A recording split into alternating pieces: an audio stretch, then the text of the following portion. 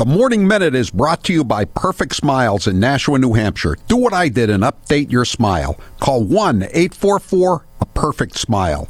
When you change your smile, you change your life. I give to you the pinnacle of portraits of the Trump-Deranged, Liz Cheney. Actually, let me be more precise. Former Congresswoman Liz Cheney, resoundingly defeated in her primary race by a Trump-endorsed alternative. If the sham January 6th show trial wasn't enough spotlight for Liz, now she's got a book deal. Since conservatives want nothing to do with her, she joined the Today Show to whine about Big Bad Don.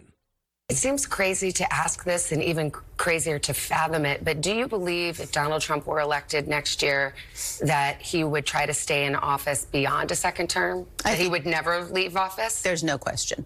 You think he would try to stay in power forever? Absolutely. I mean, he's already done it once. And in fact, if you look at what he did in the run-up to January 6th in terms of his pressure on the vice president not to count legitimate electoral votes, his pressure on the Department of Justice, on state officials, and then refusing to send help when the Capitol was under attack, he's already attempted to seize power. And he was stopped.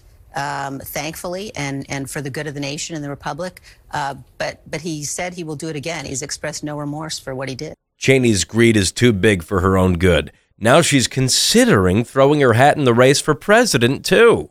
Real quickly, you have not ruled out running for president yourself. Do you envision something where you run with the Democrat and do some kind of unity ticket? I'm going to decide over the course of the next couple of months, and it will certainly depend upon where it looks like things are going with the nominations of both parties.